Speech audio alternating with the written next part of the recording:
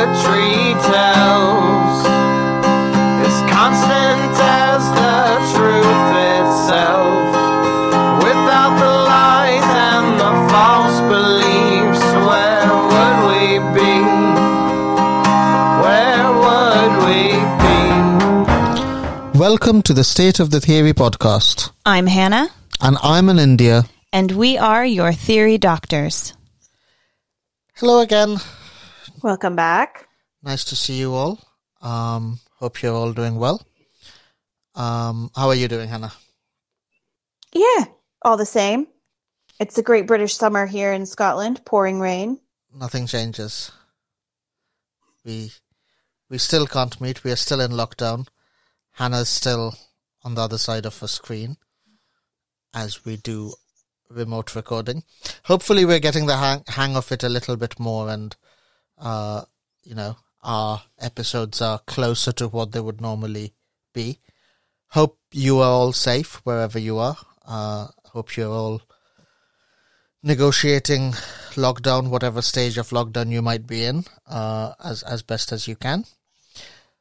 What are we talking about today, Hannah?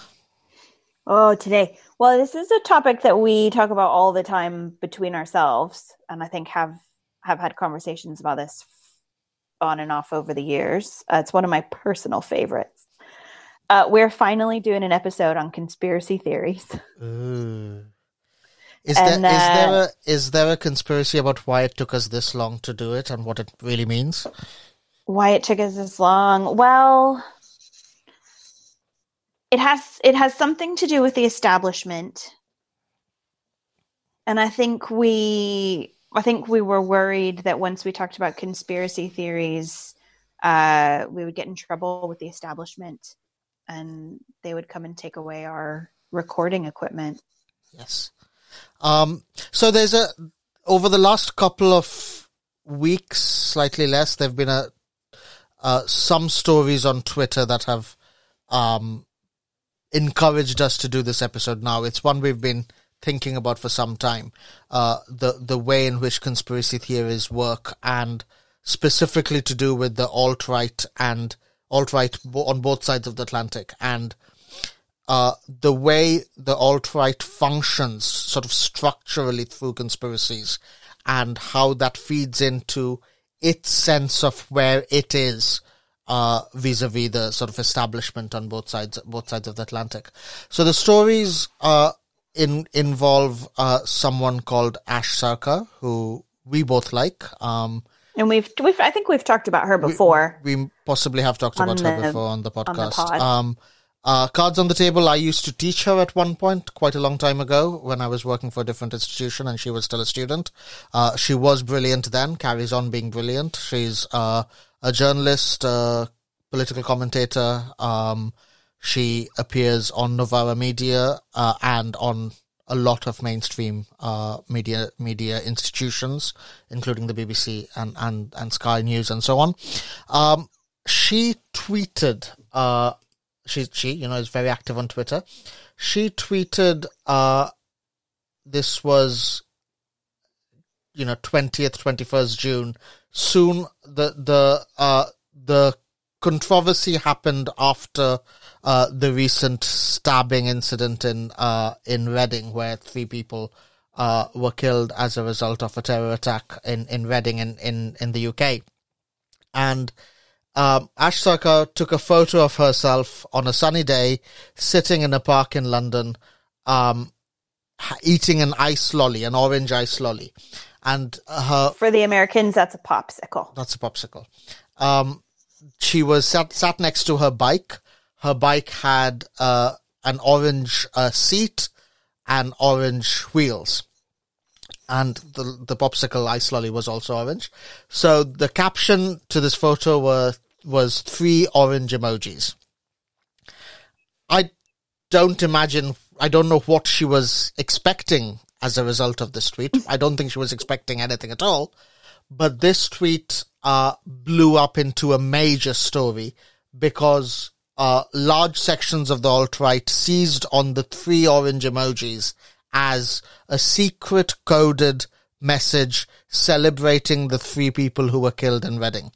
Ash Sarkar has since demonstrated that the photo was taken before the sad story of what happened in Reading, but of course reason, logic is not a big part of the response.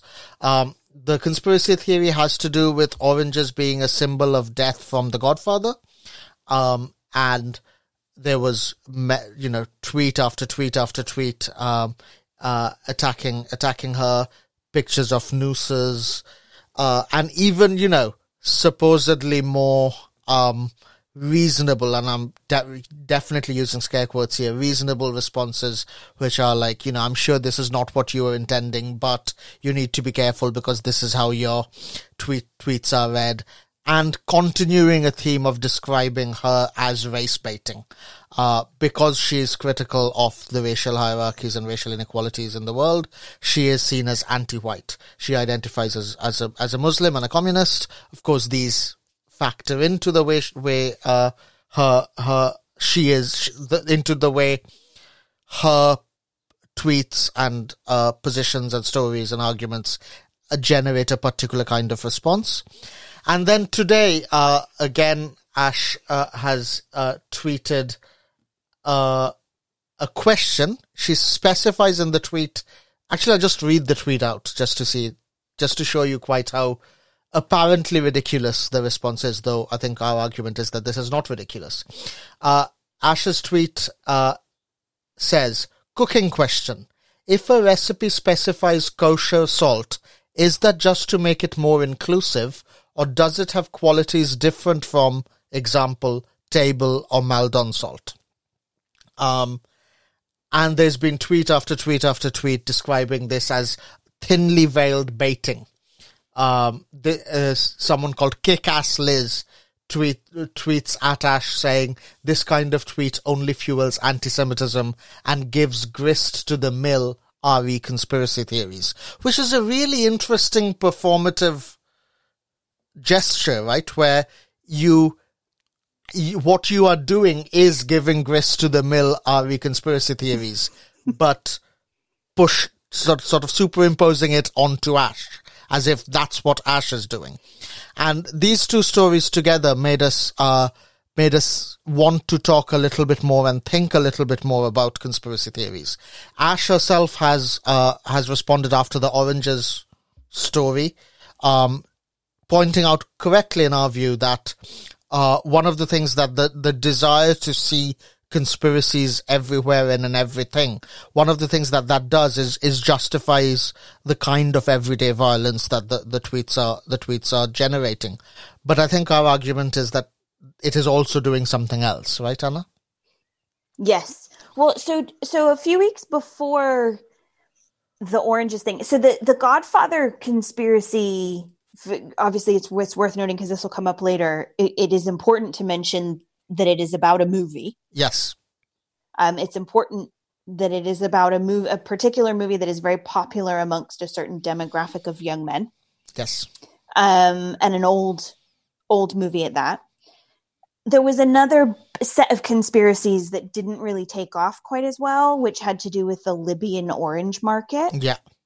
And the importing of oranges from Libya. Yeah.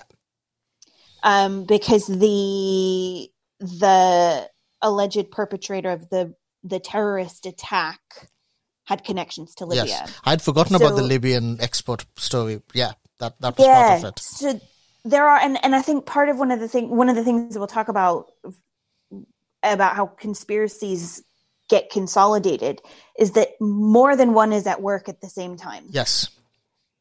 And there is a bit of trial and play that goes on in developing and cultivating a sort of shared conspiracy. So it is dialectic in the most kind of pure sense that the conversations between people about the conspiracy create the conspiracy.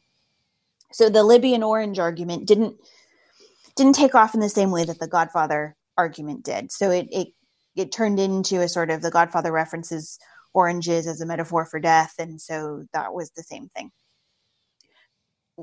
Quite a clean and simple set of of points if you are used to engaging with online media and communicating with other people online in a way that makes creative, illogical, unreasoned connections, seemingly unconnected connections.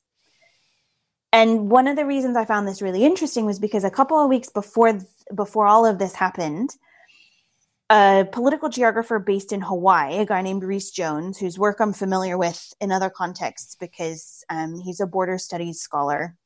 And so I use a lot of his work to teach borders in Edinburgh. He's been writing a book recently on alt-right movements and extremist movements in the United States, primarily focusing on white supremacist organizations because that's they're the main players in the US.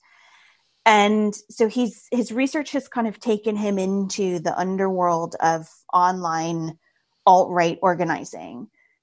And one of the things he just tweeted a random tweet a number of weeks ago when in the United States, a number of protests erupted over lockdown and shelter in place laws and regulations. So a lot of people, I'm sure most of our listeners will be familiar with this.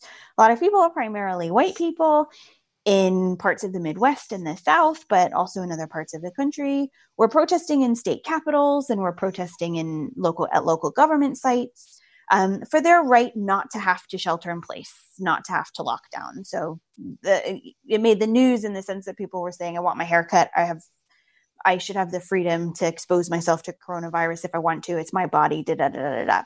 And the images were profoundly militaristic because a lot of alt-right and white supremacist groups were participating in the organizing of a lot of these protests. Obviously, not everyone who is there identifies as a white supremacist or is a member of any of these groups. Not everyone, is a Proud Boy, for example.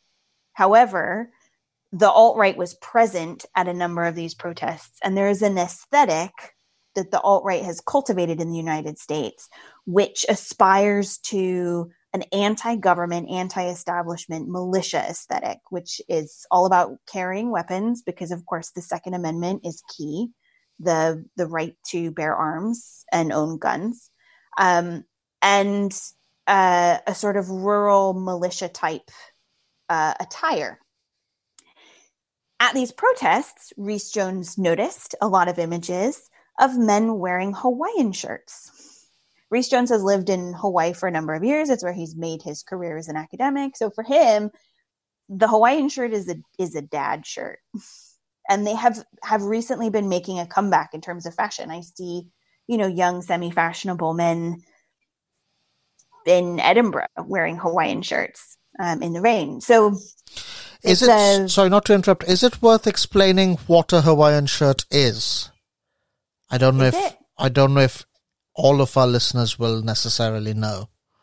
So the Hawaiian shirt, it's like bright colors. It's a button-down shirt. It's short-sleeved, and it's tropical in aesthetic. And it's often or has often been used as a code for the uncool white tourist, right? It's the uncool dad who goes on holiday to Hawaii and picks up a shirt that no local would ever wear. Yes. Yeah. Tacky. Yeah. And self-aware tacky. Yes. Like dad's shirt. Yeah. But also traditional as well. So it's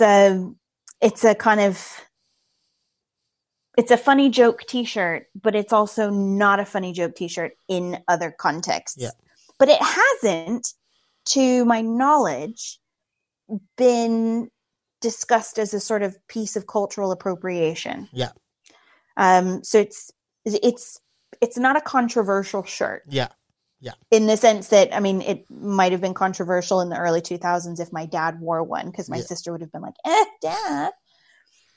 Yeah. But other than that, so, but Rhys Jones tweeted an image and a kind of thought, an observation.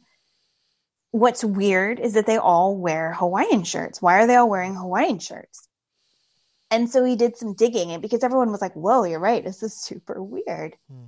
So he did some digging and discovered that there is an entire history and lineage to the Hawaiian shirt as alt-right protest attire.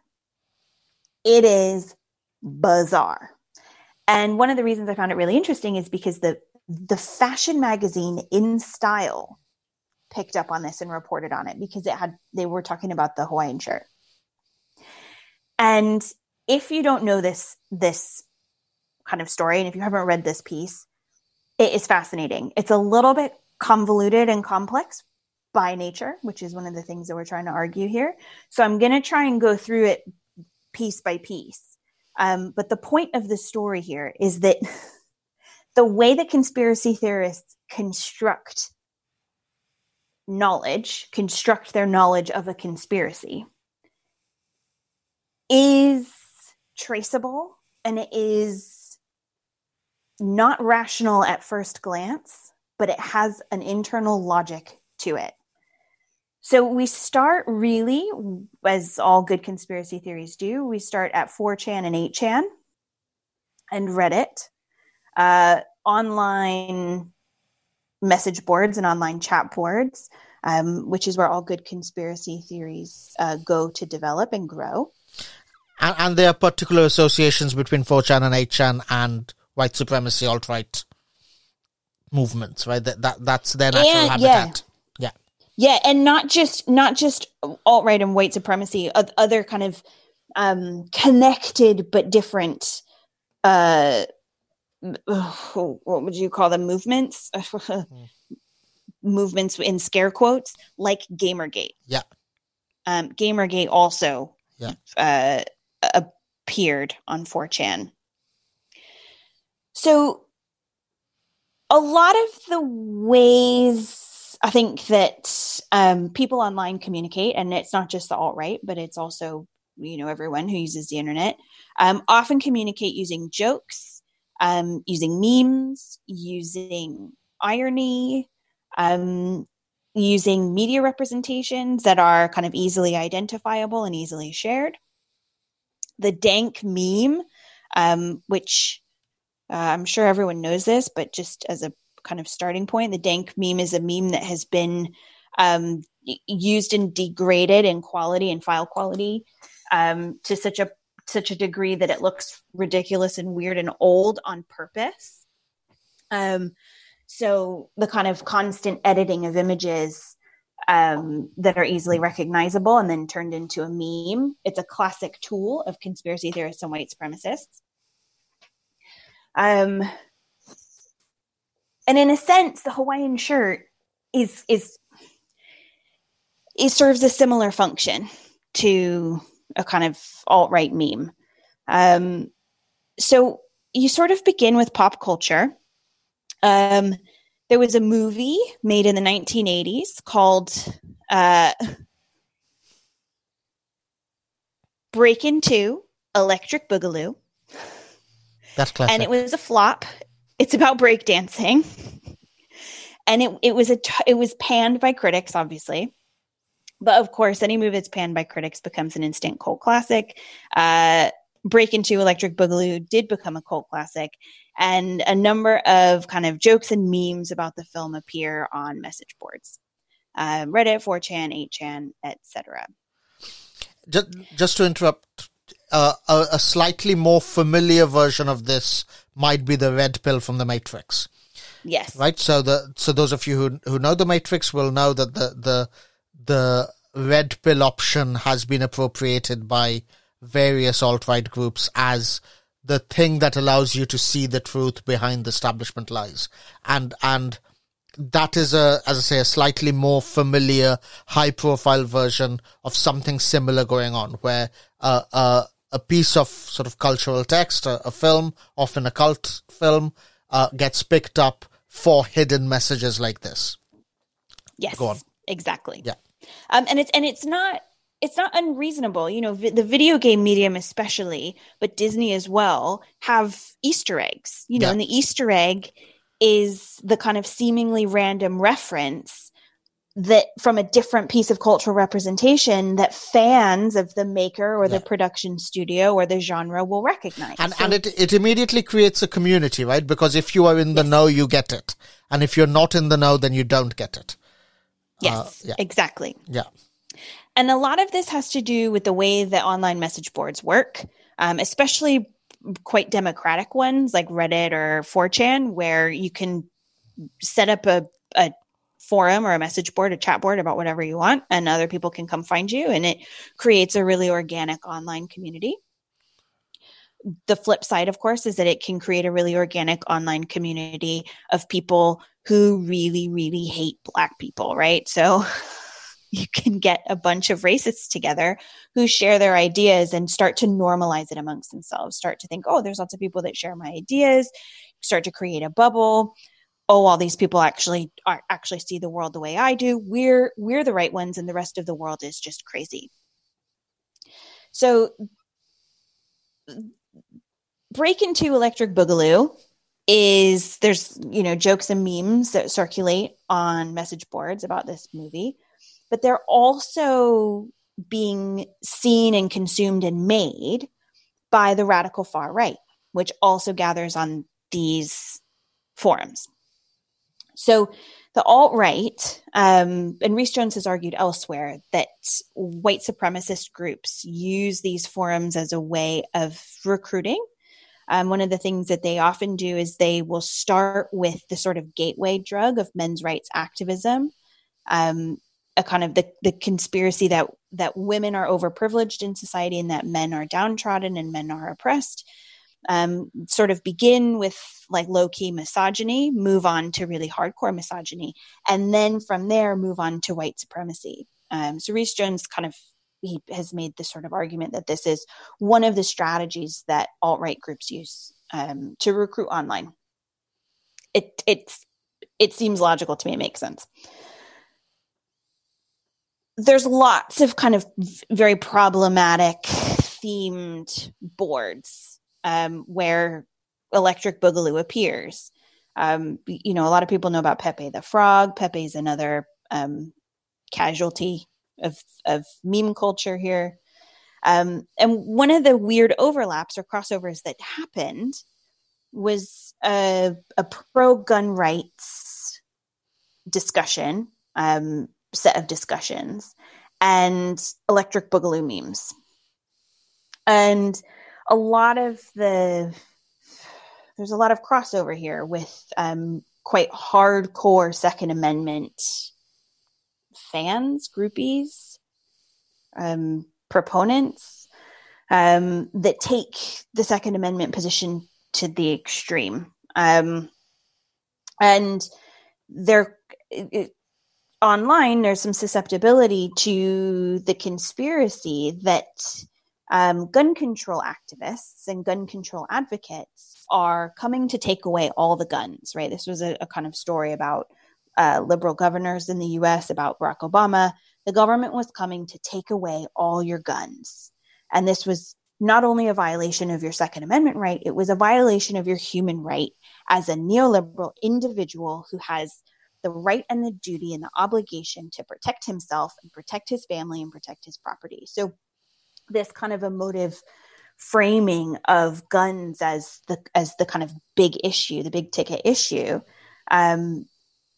really sort of takes off in these forums. Connected to that is a racist position, which is that once your guns get taken away by the government, immigration is going to lead to a civil war where white genocide will be enacted, will be done, will be policy. It's unclear exactly, but there's a belief that these two things are connected. This is the kind of story. Where on earth? So the Second Amendment doesn't just give you the right to bear arms. The act of bearing arms is needed to protect yourself from the white genocide that is coming. Yes, exactly. Yes. Yeah. Exactly. So it's and that, it's a transition. It's a sort of warping of the original kind of language around the Revolutionary War, what the Americans call the American War of Independence, which was that non-state militias, because of course the colonies didn't have a military that wasn't the British military. They were non-state guerrilla militias organizing locally to defend themselves and their land, native land that they stole. But anyway, and that they needed their guns in order to protect themselves. And that narrative underpins Movement West as well, the kind of continued colonization of the continent. The need to have your gun to defend your wagon with all your belongings and your wife and your kids and your homestead or whatever.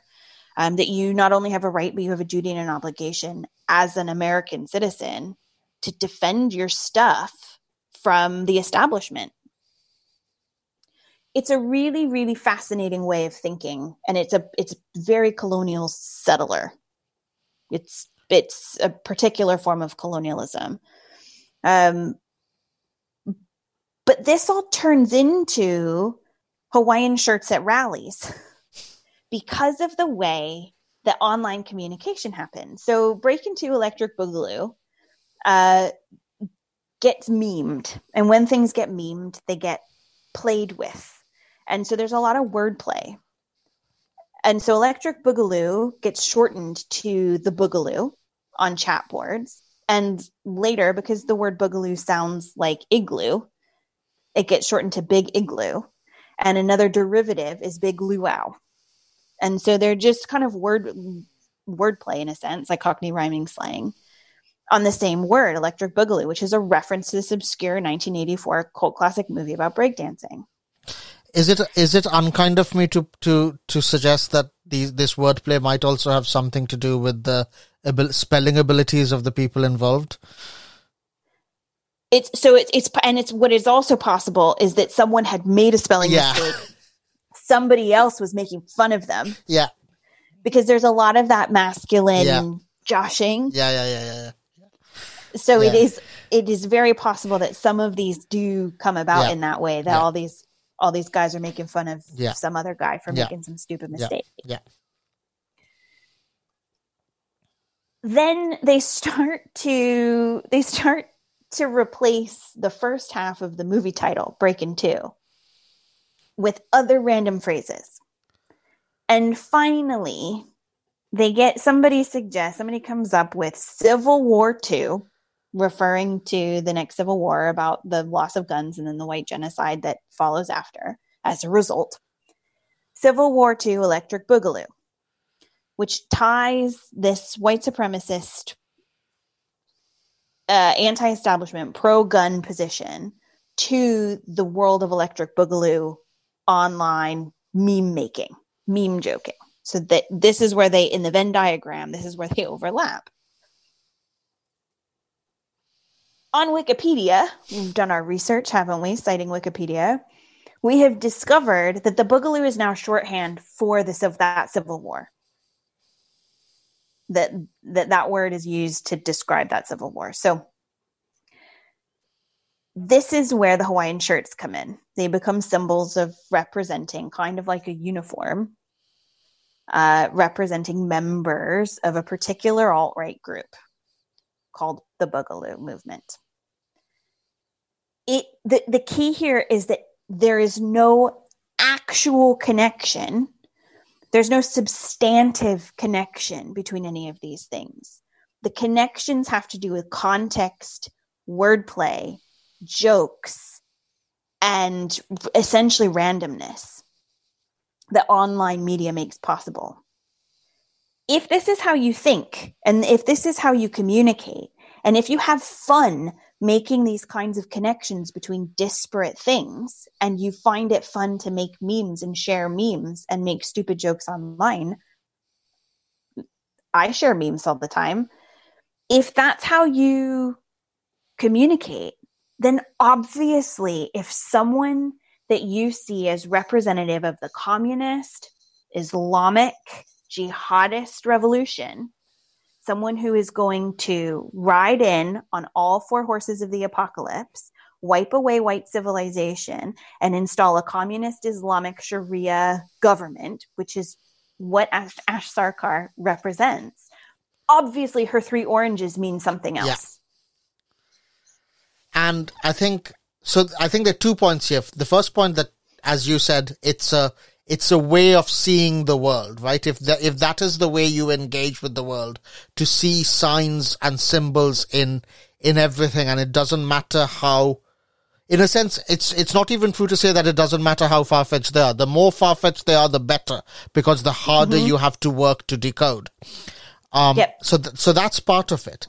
And the other part of it is the idea that if you believe in white supremacy, if you believe in the right to bear arms, if you believe in men's rights as opposed to women's rights, to white rights as opposed to black rights, and so on, that these positions are somehow anti-establishment, that there is a global network of power, which is sometimes Zionist, which is sometimes Islamic, which is sometimes liberal, which is sometimes black and communist, depending on who you are and where you are, that there is a global network of power designed to silence you.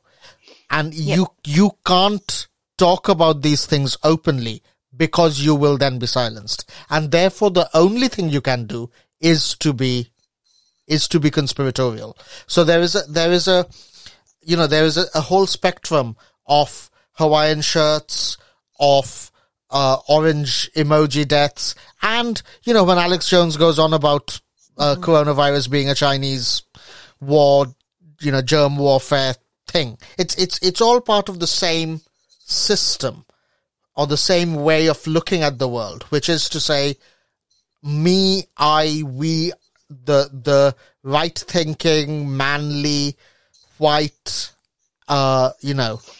silent majority, as it were, are the ones who are oppressed. And therefore, if we are to communicate with each other, we have to communicate using these secrets and codes and signals, because that's the only way we'll be allowed to exist. And it is that paranoia that both justifies the desire for an armed conflict, the desire for a race war, and also justifies the suggestion that people like Ash Sarkar are really out to start a race war. Yes. And it's which is why I find this tweet from Kick-Ass Liz so interesting, because that tweet is doing exactly that, right? Accusing Ash Sarkar of giving grist to the mill RE conspiracy theories. Because, so when Civil War II Electric Boogaloo becomes the code for we have to fight a war to avoid white genocide, you are ascribing the desire for genocide onto the black and brown population of the world. Yep. As opposed to what you are doing, which is to start a race war to get rid of the black and brown population of the world. Yep. Right? And it's that, and that's why for both of us, I think the standard liberal response of, what is this even about and how stupid is this? None of these conspiracies make any kind of sense. The, standard argument about, tinfoil or whatever, tinfoil hat because they're crazy, is slightly, it's unsatisfactory, but it's also sort of dangerously complacent, because I don't think it really acknowledges the seriousness of these groups, because they're organized, they're well funded, they're influential, and the threat that if the government does come for our guns, then there will be a second civil war is not an idle threat. And if you see the kinds of Twitter accounts that have attacked and sent death threats to Ash Sarkar over the last couple of weeks, there is a direct connection between those Twitter accounts and Trump supporting the Trump supporting white supremacist base of the United States. This is at the very least a transatlantic, if not a global alt-right movement. Yep. And it's fascinating to see the ways in which the alt-right movements are creating a world in their own image, I guess, is one way of thinking about it, I guess. So they're ascribing to the world the mechanisms through which they operate. Yes.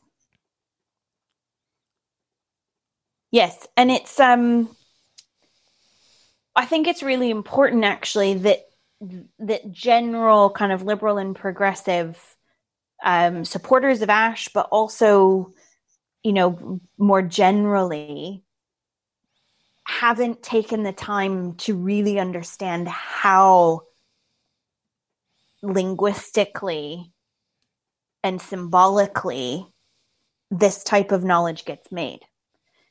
I think there's kind of scholars of politics and scholars of the internet, certainly, and scholars of technology, people who write about memes and people who write about discourses online, who have made these arguments. But in terms of being able to explain why it is that Ash Sarkar gets caught up in a conspiracy like this one, I think that it's not just complacent. It's it feeds on deeper, more base feelings that people who subscribe to alt-right positions, especially the really extreme ones that we're talking about, are stupid. Yeah. Or uneducated. Yes. Which of course uncreative. Which of course feeds into the argument about the liberal elite, right? It's the liberal elite who's looking at the sort of great white underclass, using scare quotes, and constructing them as ignorant, uneducated, stupid, unthinking, adolescent as well. I think there's a kind of age thing here, right? These are immature adolescent boys, as opposed to, grown-up men with guns who are out on the streets terrorizing women and non-white people. Yeah, and a lot of them are in the military. So one of the other things Rhys Jones uncovered is that the Boogaloo movement has a lot of people who are active military or retired military. That there's a connection. Yeah. So how does the fact that there is a direct connection between active military personnel, and that is true on both sides of the Atlantic. If you look at the Twitter accounts that bully and threaten outspoken women of color. We've mentioned Asaka. There's the academic Priyam Vedagopal. That it's a slightly separate story, but a similar story of sending death threats to outspoken critical left-wing women of color. A lot of those tweets, at least going by the Twitter account, claim to come from active British Army personnel. Right? So I guess one of the is it a contradiction? Is it a paradox? I don't know. But one of the apparent contradictions is how do these positions of anti-establishment, apparent anti-establishment positions, correlate with the fact that they are part of the most establishment of organizations, such as the army and the police, right? How can you be on the side of the army and the police, but claim to be anti-establishment? Well, I think it's a question of scale. So we do know, and intellectually, we're very aware of the fact that the military in Britain and the military in the US recruit from historically and currently depressed economic areas. They recruit from communities of color. They recruit disproportionately from communities of poverty. And part of this is they provide the opportunity for a career without needing a degree. And they offer, after service, they offer the opportunity to retrain. They offer subsidized educational opportunities. The military industrial complex in the US also takes into account the need to have a labor force. And so one of the the key features of the military is that they're often recruiting in places where a lot of people don't have the option to go into an industrial job, or who don't have affordable educational opportunities after high school. There were no Army recruiters, for example, in my extremely wealthy suburban town. I never saw an Army recruiter, but there were a lot of college fairs, right? And it's the opposite. So you have the individual members of the military are often people who are oppressed in some way, whether that's by capitalism or whether that's by white supremacy, or whether that's by patriarchy even. So the military offers advancement and career development and training and salary for individuals, which is different from the institution of the military, which functions at a different scale and which functions for different reasons and according to different power relations. There's a fundamental difference between the people who run the military and the so-called boots on the ground. No, I agree completely. I guess I was thinking more, if you are an alt-right conspiracy theorist who believes that the establishment of the government, that is the British government in London or the American government in Washington, is your enemy, as it were, right? That is the establishment that is trying to silence you.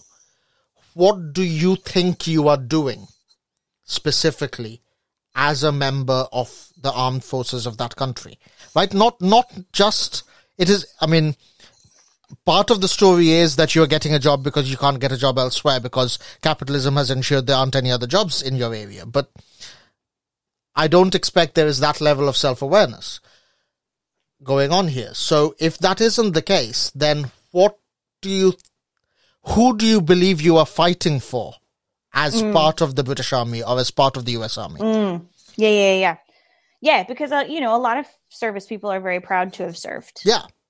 That's quite a normal... And you'd have to be, right? Like, being in the army is not an easy job. The only way you could really cut it is if you have managed to convince yourself that what you are doing is an absolute good. Yeah. Right? Otherwise you wouldn't survive. And that's true whether you're fighting for the Indian Army in the Siachen in the glaciers. It's true if you're fighting for the US Army in Iraq and Afghanistan. Whichever, army life is not an easy life, especially if you're not an officer, if you're, the working class of the army, as it were. Yeah. So the only way to survive would be to convince yourself that what you're doing is an absolute good. And if your position is suspicion of the government as an institution, then who do you think you are fighting for? Yes. I mean, neither of us have served in the military. No. Although we both know plenty of people who have. I assume you do. I do. Yeah, one or two. I mean, from what I've read of the where there's a crossover, because obviously it's not a massive crossover, right? The Boogaloo Boys are not a huge movement in terms of numbers. There aren't that many of them. Yeah. But there's also the same can also be said of the police here, right? That the police, but a number of academic sociologists, especially who study this, talk about how currently the way that the police recruits and the way that the police operates, it's quite an attractive place for white supremacists. So not every police officer is a white supremacist, but there are an unusually high number of white supremacists in the police. Yeah. Because of structural reasons, the way that the police operate. So it's the same thing. Yeah. But I do think there's something about the US that is in its very kind of nationalist conception, the story that the United States tells itself. And we have decided that we're going to talk about this in more detail in another episode because it's much bigger and more nuanced than this. at its core, the United States can't reconcile the fact that it is both a global power, one of the most powerful geopolitical units in the world, and yet it has a nationalist myth. Its origin story, and the story that it tells itself, is that it is the weakest, most vulnerable, at-risk geopolitical unit in the world. And there's a movement between a kind of sliding scale between the United States as a sort of symbolic entity, a kind of nebulous, ambiguous, symbolic entity, and individual Americans and individual American people who are at once representative of this vulnerable, at-risk nation, but who also as individuals are inexplicably at risk themselves of being colonized by their own government. Yeah. Because that is the origin story of the United States as white people tell it to themselves. And it is that conundrum, I think, that allows for alt-right groups to nationalize this story about white genocide. Which also explains, I think, the pro-Brexit movement in Britain. As Britain can't quite tell itself the story of being colonized by its own government in the same way. But Britain can tell the story of being colonized by Brussels with the cooperation of the traitorous, treasonous politicians in London who are not Boris Johnson, who don't believe in, making Britain great again. Yep. And that double think, that the juxtaposition of that sort of split way of looking at the world allows you to be at once on the side of the most powerful men in the world, the American president and the British prime minister. These are Trump, Boris supporting groups. So it allows you to be on the side of the establishment in that absolute immediate sense, while also feeling the need to cloak your views in elaborate conspiracies because you have to justify to yourself and to everyone else that that same establishment is out to get you and is out to silence you. And therefore, this has to be an underground movement because you are anti-establishment. Yes. I think that's probably a good place to end. Yeah. It's a bit mind-bendy. Yes. But but that's what makes it important, right? We dismiss these movements at our peril, I think. Yep. We're going to include links to the Rhys Jones article and to some of the tweets that we've been talking about in the comments. So go and look at that if you like. Let us know what you think, and we will catch you next time. Bye. Talk to you later. Take care. Bye. We hope you enjoyed this episode. I have been Hannah Fitzpatrick. And I have been Anindya H. Chowdhury. You can contact me on Twitter at Dr. H. Fitz. And me at Dr. Anindya R. Our show is on Facebook at State of the Theory Podcast and on Twitter at Theory Doctors. Our music is provided by the Agrarians, and this has been State of the Theory. Thank you. Where would we be?